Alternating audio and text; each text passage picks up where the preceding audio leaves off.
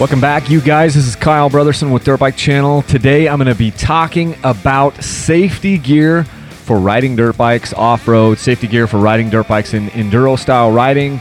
This is also going to be helpful if you want to be a racer. As you guys know, I don't do official sanctioned racing, at least I haven't up to this point, but these principles will work for all of those types of situations. If you're going to get into this sport, this is going to be tailored to more to the people who are into the sport or getting into the sport. And then also you might learn something as well if you are even a seasoned off-road and enduro rider here. So that's what we're going to do.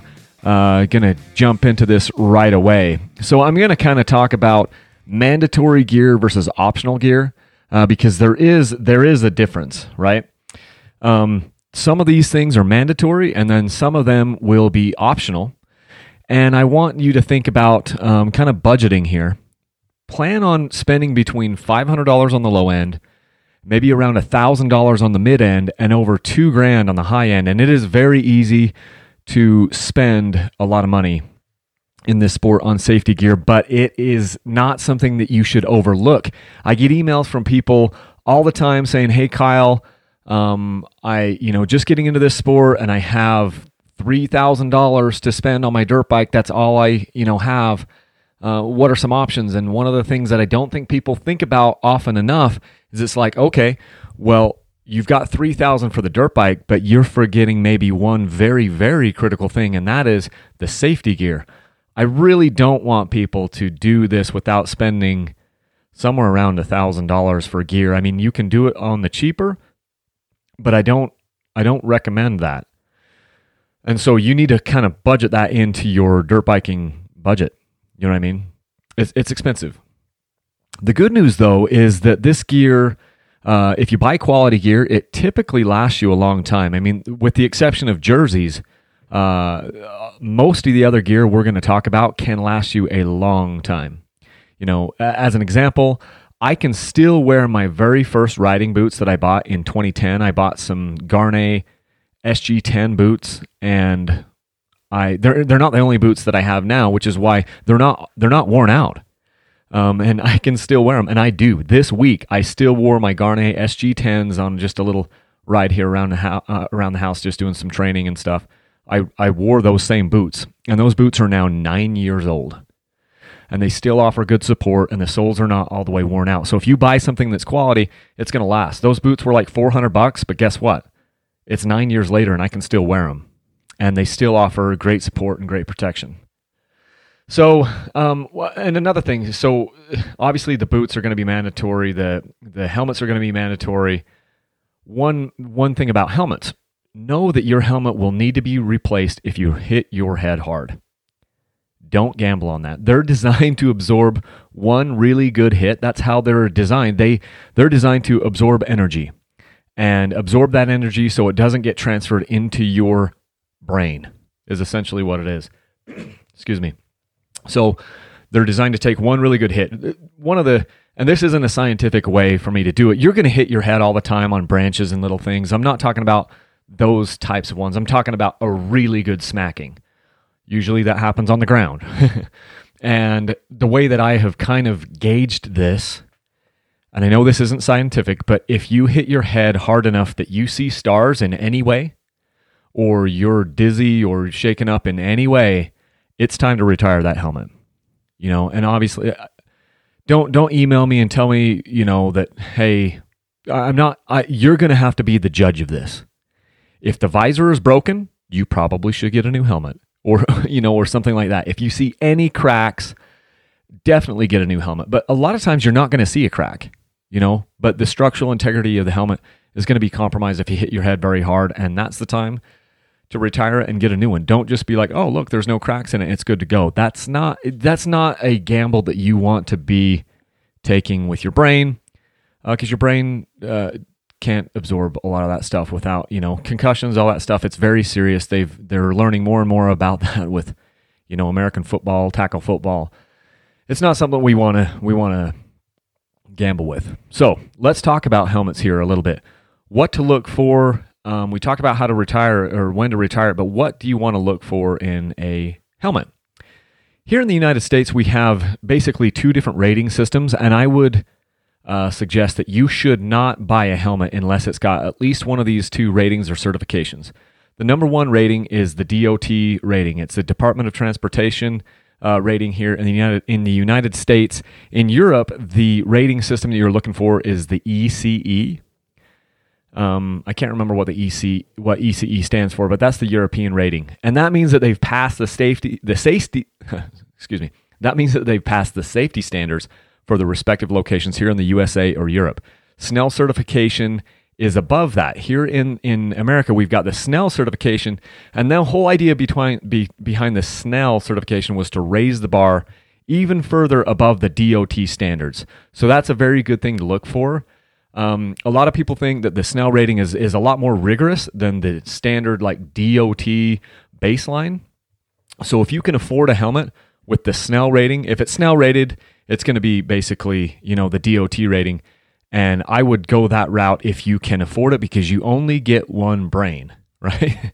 So helmets, there's a lot of different helmets out there. Some good helmets to look for if you want like a really, really nice helmet. There's 60 ATR 2. That's one that I love. It's about a $600 helmet though. There's also like Fly Formula. That's a new helmet here in 2018, 2019. Also very, very good helmet. And I would say those are two really good ones to look at. Then there's also a bunch of helmets that are around the $200 range. I haven't bought any helmets for adults that are less than $200. I mean, you get what you pay for. There's a lot of helmet manufacturers out there that are making good helmets. There's only a few that are kind of pushing the envelope. I don't think you need to spend $700, $800, $900. I think $600 is, you're going to get a freaking good helmet for that much. Know, though, that you have to get a helmet that has the right size. You don't want the helmet to be too large. It's going to break. So the first time you put the helmet on, it's going to feel quite snug. It's going to be pushing against your cheeks pretty hard. It's way better to have the helmet a little, it's supposed to be snug. You don't want it too large. If it's too large, your brain can be rattling around inside of there, and that is defeating the purpose. It won't be able to protect your head adequately. So you want to do that. You want to have it fit well, and know that it's going to be pretty snug, So maybe if you got a lot of hair, you might even look at some of those little skull cap things that they do so that it doesn't itch so much or whatever, but you've just got to get used to having a helmet on your head. So that's definitely the number one thing is your helmet. Right below that, as far as importance, and these two are mandatory. The helmet's mandatory, the boots are mandatory. Is your boots, right? So sometimes people think they can scrimp on boots, and I say absolutely not. There is no way you should be scrimping on the boots. The boots are just as important in so many ways. The only reason the boots are not as important maybe as your head is because your feet, if you break a foot, your foot will heal, or you break a toe or whatever, that will heal, and you'll probably be able to have live a productive life after that. You break your head open, there is no productive life after that if you get a really serious head injury. But with the boots, you end up hitting your feet and stuff on more things, in my experience in the off-road riding world, than you hit your head. So if I was just going to go out on one ride, and I had the choice between wearing only a helmet or wearing only my boots, I'd rather wear the boots, because most of the time I don't need a helmet. I mean, most of the time I don't hit my head, I guess is what I'm saying. But my feet are closer to the ground, closer to rocks, closer to roots, all these things. And my boots give me more protection on the average ride than my helmet does, because I don't always hit my head on the ground. And I'm not saying at all that you shouldn't wear a helmet. I'm just trying to give you an idea of how important I think the boots are in this. Do not scrimp on the boots. You might think, well, dude, I just bought a helmet for $400 or $600. I'm going to go like a little bit cheaper on the boots. Don't do that. There are two things I do not want you to scrimp on. Number one is the helmet, and number two is the boot. And the boots are only second, because you can't repair your head a lot of times. So you want to be able to have good boots, high quality boots that have a lot of protection. And no, they're not going to feel like wearing a shoe. It's not going to be, you don't want it as stiff, generally speaking, as like a skiing boot. It's going to be more along the lines of like what some of the snowboarding boots are, where, yeah, there's some give to them and everything, but they offer a ton of support, and they're not going to be good to be hiking around in. So just know that. But you want them to have a lot of protection with your ankles and with your toes and all these things. I mean, you don't want to lose a toe, and there are dozens and dozens of times that my boots have absolutely saved my bacon. I hit them on rocks, or I get them caught somewhere, or the bike tips over on it. Just endless number of times that I've needed to wear them. And also know that the first few times that you wear, boots, off-road style or motocross style boots when you go riding, it might seem a little bit awkward, and perhaps it'll be hard for you to feel the shifter or feel the brake pedal or these things. And that is normal, but over time you're going to get used to it. And they're designed stiff for a reason, because they need to give you support and give you protection for all of the many, many things that your feet are going to go through. So don't scrimp, get some good boots. Like the first boots that I bought were Gaerne SG10s. I think at the time they were like $400. And I've bought other boots since then, like some Fox Instinct off-road boots and some CD SRS3 boots. And I don't think I've ever bought, well, I know I haven't ever bought boots that were under $400. They were between $400 and $600, the boots that I have purchased. But I can still wear all of them. So I have purchased 3 boots in my riding career, 3 different pairs, and I can still wear all of them to this day. So just know that if you buy quality gear, you're not just throwing your money away, okay? The next thing I'm going to list are also what I would say are mandatory gear. Now there's a lot of different gray area here in what you decide to do, what type, these things. There's a lot of options here. But it is mandatory that you've got something. First is going to be jerseys. So a riding jersey is long sleeve, always. And they could be vented, they could be non-vented. Jerseys are typically offer you better protection than just like a short sleeve shirt, because the jerseys are long sleeve, because you're going to be hitting trees or bushes or whatever else, and you may go down, and it helps against road rash and all of these things. So you want a durable jersey. And depending on whether it's super hot in your area or super cold in your area, that will determine what types of fabric you use. And sometimes you just layer up. A lot of times I will just layer up, and I might wear 2 different jerseys if it's cold. I'll get into base layers in just a second. But a jersey, you don't have to break the bank here. You can go out and you can find closeout jerseys or whatever, riding jerseys for maybe $15 or $20. A lot of the jerseys are going to be between $35 and $65. And then some are even up on the upper end or something like that. Klim makes some really, really durable jerseys, but there's a million jerseys out there. Fox, Troy Lee Designs, Thor, Fly Racing.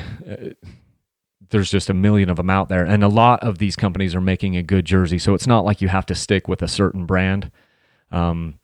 Sometimes it's good to have a high visibility, like a bright color jersey, just because it helps maybe for other people to see you coming. That's a thing. But when I first got into dirt biking, I didn't want anything like super loud. I just bought some Fox gear that was white and blue, because my dirt bike was white and blue, and I bought a Yamaha 450. Some of you guys know that story. And so, but you do want a jersey, and it needs to be long sleeve. And I used to even sometimes pull my jersey. I would get hot or something, and so I would kind of pull my sleeves up a little bit. I don't do that anymore, because the jerseys are long sleeve to protect your skin and your arms and everything, and so I leave them down to my wrists. Riding pants. Riding pants are also very important. I would say mandatory. It's one of those ones where you could go either way on it, but the reason why I think it's mandatory is because they have extra protection in some places. A lot of the riding pants are going to have like leather in certain places, so you don't get burned by your pipe. And they're just constructed in such a way where it really helps you to move around on the bike and make it so you're not getting a wedgie, because that's a real thing when you're on the bike. Just makes it a lot more comfortable.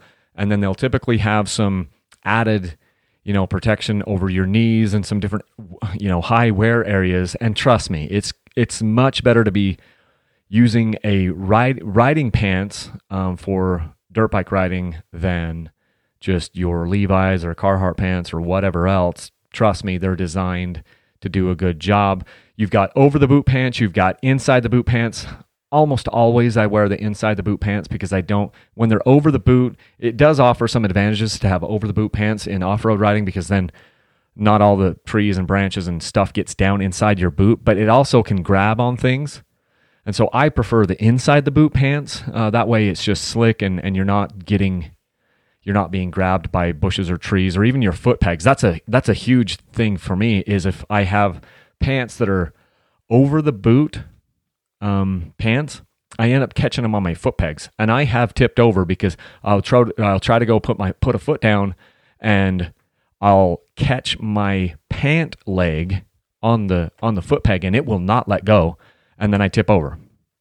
And so that's the primary reason why I like inside the boot pants is so that I don't tip over when I'm riding. And yes, I then just deal with the fact that sometimes I have a little bit of sagebrush or a couple of twigs or little things and leaves and grass inside of my boots, and I just dump them out, later. So riding pants, super, super important, and they're gonna give you a much better experience. You can spend, if you look for closeout stuff, you might be able to find some pants for $40. Some of these riding pants are upwards of $200, and I don't say that you need to do that. You certainly don't. But I do like finding pants now that have pockets in them, so that you can put your phone there. I don't like wearing any of my riding pants now that don't have a pocket on the sides. So a lot of the off-road stuff is going to offer pockets. A lot of the motocross stuff, they're not going to offer pockets because they don't think you're carrying anything. And it just needs to be, lightweight and whatever. But for the off-road world, we're carrying stuff. And a lot of times we're carrying phones or whatever. And so I like to look for pants that have pockets on the sides. It's kind of like the cargo style pockets on the side of your thigh or whatever. Gloves, also very important. This is a mandatory thing because you're going to get your hands take a beating. You'll need them if you go down. You'll need them for just, passing through brush and all those types of things. So gloves, though, you can do a lot of different things. I like a really thin glove that doesn't have a lot of extra stuff going on to it, because sometimes if it has extra protection over the knuckles, it is a really cool idea. And if it works for you to have protection over the knuckles, I'm all for that. The problem that I end up having is that if I have protection over the knuckles, it ends up making my fingers hurt. It's a really weird thing, but that may be just me. So I like a really thin glove. You don't have to break the bank on that, but that is mandatory. Okay. So those are my mandatory things as far as for safety gear. You got the helmets, you got the boots, you got riding jerseys, riding pants, and gloves. Okay. And then keep in mind, you've got vented stuff as far as the riding jerseys and pants. You've got vented and non-vented, and you guys can figure that out. And maybe you'll just layer up. My next thing is base layers. Okay, so this is not mandatory at all. But base layer is essentially like a moisture wicking thing that you would wear under your pants and or under your jersey up on top. And this is really helpful for me. And I'm now wearing base layers no matter if it's 100 degrees outside or if it's super cold. I'm wearing a base layer on my legs that helps wick moisture away even when it's 100 degrees. I have it for a couple of reasons, which I'll get into later, but I am wearing base layers on my legs. And then in the summer, I'll have a base layer kind of like up on top that's more like a sleeveless compression shirt or something like that. Helps to wick moisture away, and it also just, adds some extra protection against, rubbing and chafing and things, because we're going to add some other stuff on top of this that you're going to want some protection against, so it isn't just burning into your skin or whatever. Base layers, if it gets really cold, I might be wearing, I typically will wear a long sleeve base layer up on top. That's more of like a compression style thing. Fly Racing makes these, but you can get them anywhere. You can get them at Walmart, whatever. Just find something that works for you. And the colder it gets, the more layers I wear. I usually don't wear like a big jacket or something because it's easy if I got a backpack on, which I always do, like some sort of a riding pack, hydration pack. If you've got a bunch of different layers, you can then shed a layer or two and throw that in your pack. And then if it gets colder, you can put the layers back on. So there are times that I'm riding in 25 degree weather, and I'm not wearing a big jacket or anything. I'm just wearing maybe 4 or 5 layers, thin layers. And it's good because you're usually working your freaking butt off. And so your body is generating enough heat to stay warm with all those different layers on, even when it's snowing. And that has happened to me a lot. Even, just this last week or two, I've been in really, really cold weather, and I've just had a few different base layers on, and it's worked out for me. So, optional thing. Another optional thing is a chest guard or a roost protector. So in the off-road world, a lot of people would wonder why you would need a chest guard. And it's not because I'm usually getting rocks thrown at me. I'm just helping to protect my rib cage and my vitals, with a little bit of extra protection. They're typically made out of plastic, kind of like an exoskeleton or whatever. There's a lot of different brands and models you can do. You don't need to spend a ton here. I'm talking, $100 on the low end. There's like a Fox chest protector that covers your vitals and stuff. The reason why I like that is when you get into a crash or you tip over and you've got like a handlebar coming down into your chest or your back, or there's a branch that hits you or something that you didn't see, kind of like jousting style hits you, that extra protection there might be the difference between you getting skewered or not. And so I do like running chest protectors or chest guards for that very reason. Now, the one that I use typically most right now is kind of a fusion on a neck guard and a chest protector. So again, this one is totally optional, and neck guards are a controversial subject, and I don't pretend to know the answer. Seems like there's a lot of data out there that goes either way on whether or not a neck brace is good for you or not. But I've basically just started wearing a chest protector that has the integrated a neck brace integrated into it. Okay, so I think I'm wearing it's the Leatt Fusion neck brace, and I think it's it's Fusion chest protector and neck brace, and I think it's about $400. I've had to buy it twice because I broke one. And the only drawback, well, not the only, but one of the drawbacks with a neck brace is it limits how much you can move your head around by design, but it's designed to then stabilize your neck, and it transfers that energy probably down into your collarbone or your rib cage or whatever. So that's highly debated. This is why I say it's totally optional for you, but you might want to look at something like that.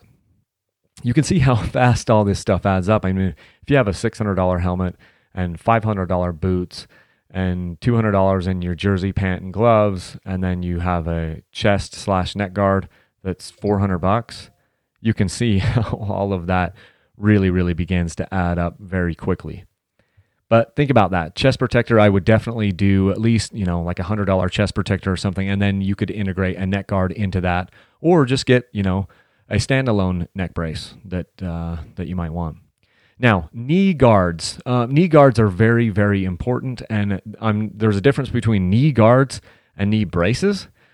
So a knee guard is basically just like protecting your kneecap for when you go down. It's not a matter of if you go down, it's when you go down.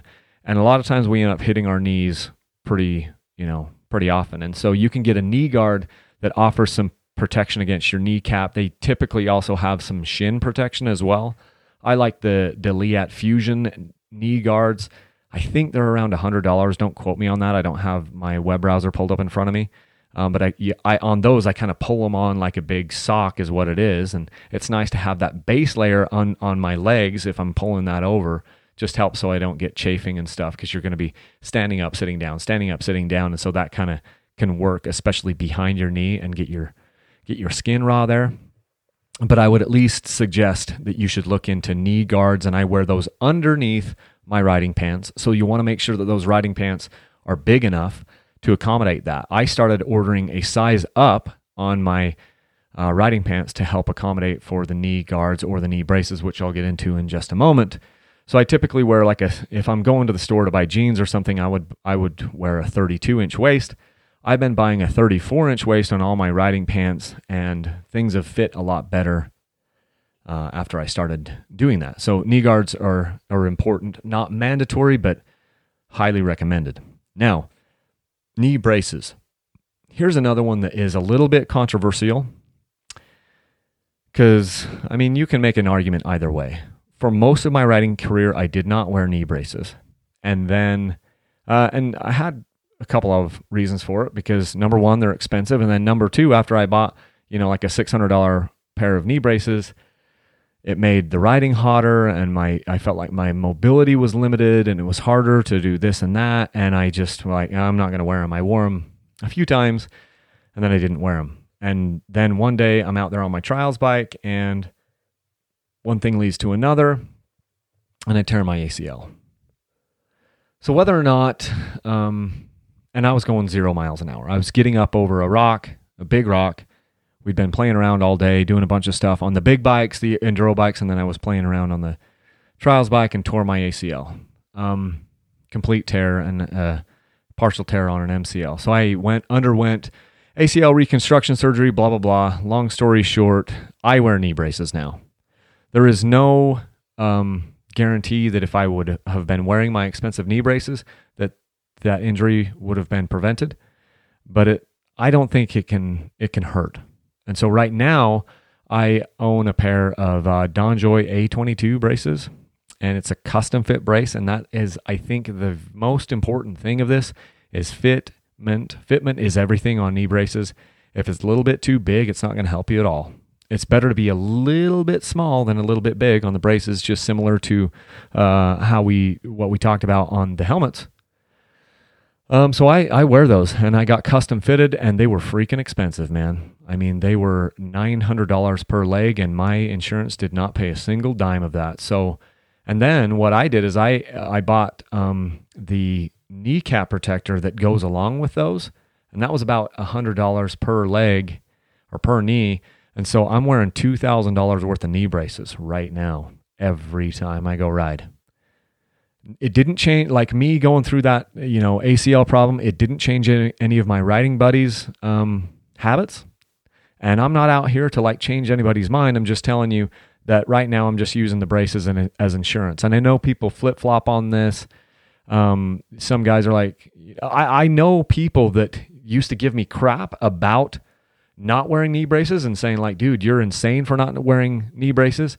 And then I start wearing them, and then those guys, at least one guy, is turn the other cheek on it, and he's like, no, I don't wear knee braces now because there's all this, there's evidence out there that if you're riding tight or whatever, you're more susceptible to get injured. I mean, we could argue this either way. The thing is I am wearing knee braces now just for insurance because it was expensive, man. It was not fun. It was 6 months. Well, it was basically 9 months until I felt comfortable. 9 months to a year is what your recovery is from an ACL tear. I know that they say 6 months, but dude, I was working my butt off with rowing and doing a skier and doing, stationary bike. And I started riding, as soon as I got to the 6 month mark, and I was not ready to ride. I just wasn't. I wasn't ready to ride until, I wasn't fully confident in everything until I was 9 months past my knee reconstruction and 12 months legit. So I wear knee braces now every time I go riding, and, subject to change in the future, but that's what I'm doing. So those are my thoughts on mandatory parts, or mandatory riding gear and optional riding gear. Now, keep in mind that this is a lot of money, and you've got to budget this in, obviously. But if you, like I said before, if you buy quality gear, you can end up using it for a long, long time, and that's what I would do. I'm more of the guy that it's you get what you pay for, and get something quality rather than buying, something that's a little bit cheaper. And I think that you will be happy in the long run. Okay. Guys, if you like these podcasts, please, please, please leave a rating and review on iTunes or Spotify or Stitcher or Google Play or wherever you are listening to these things, because this is one of the ways that I'm trying to support my family. Here very soon, I'm going to start to try to get some sponsors here on the podcast. And if you hear those sponsors that are coming up in the future, give them a look. And see if that's something that you might want to purchase, because I'm trying to support my family with this. The number one thing is I've got to have good content for you guys that is relevant and important, and that's what I'm going to be telling these advertisers. So very soon, I hope to have a couple of things where it's hey, this podcast is brought to you by XYZ company. Check them out for this, that, and the other, and then get right back into the content. Just being honest with you guys, that's what this is all about, is to add value to you guys, give some value, give some entertainment, give some information, and then also be able to monetize that a little bit. You know, that's the American dream, and that's the way for me to support my family. The other thing I want you guys to remember is let's leave a single track. So a number of years ago, and I'm going to start trying to end all my podcasts and end all my YouTube videos with this thought, which is I leave a single track. It was something when I started my website for Dirt Bike Channel, it was something that I thought up. You can go over to dirtbikechannel.com. It's still on the homepage. If you scroll down, I wrote like a little sonnet/poem/mission statement. And it basically means leave a single track. And I want that to be our tagline here. That's how you'll know you're part of the Dirt Bike Channel tribe, is because you'll be like, hey, I leave a single track. I lead out. I'm a leader. I don't follow people, and I'm adding good in the community, and I leave a single track in the mountains and in my community, because where I go is too hard for a lot of other people. That's our tagline. So leave a single track, guys.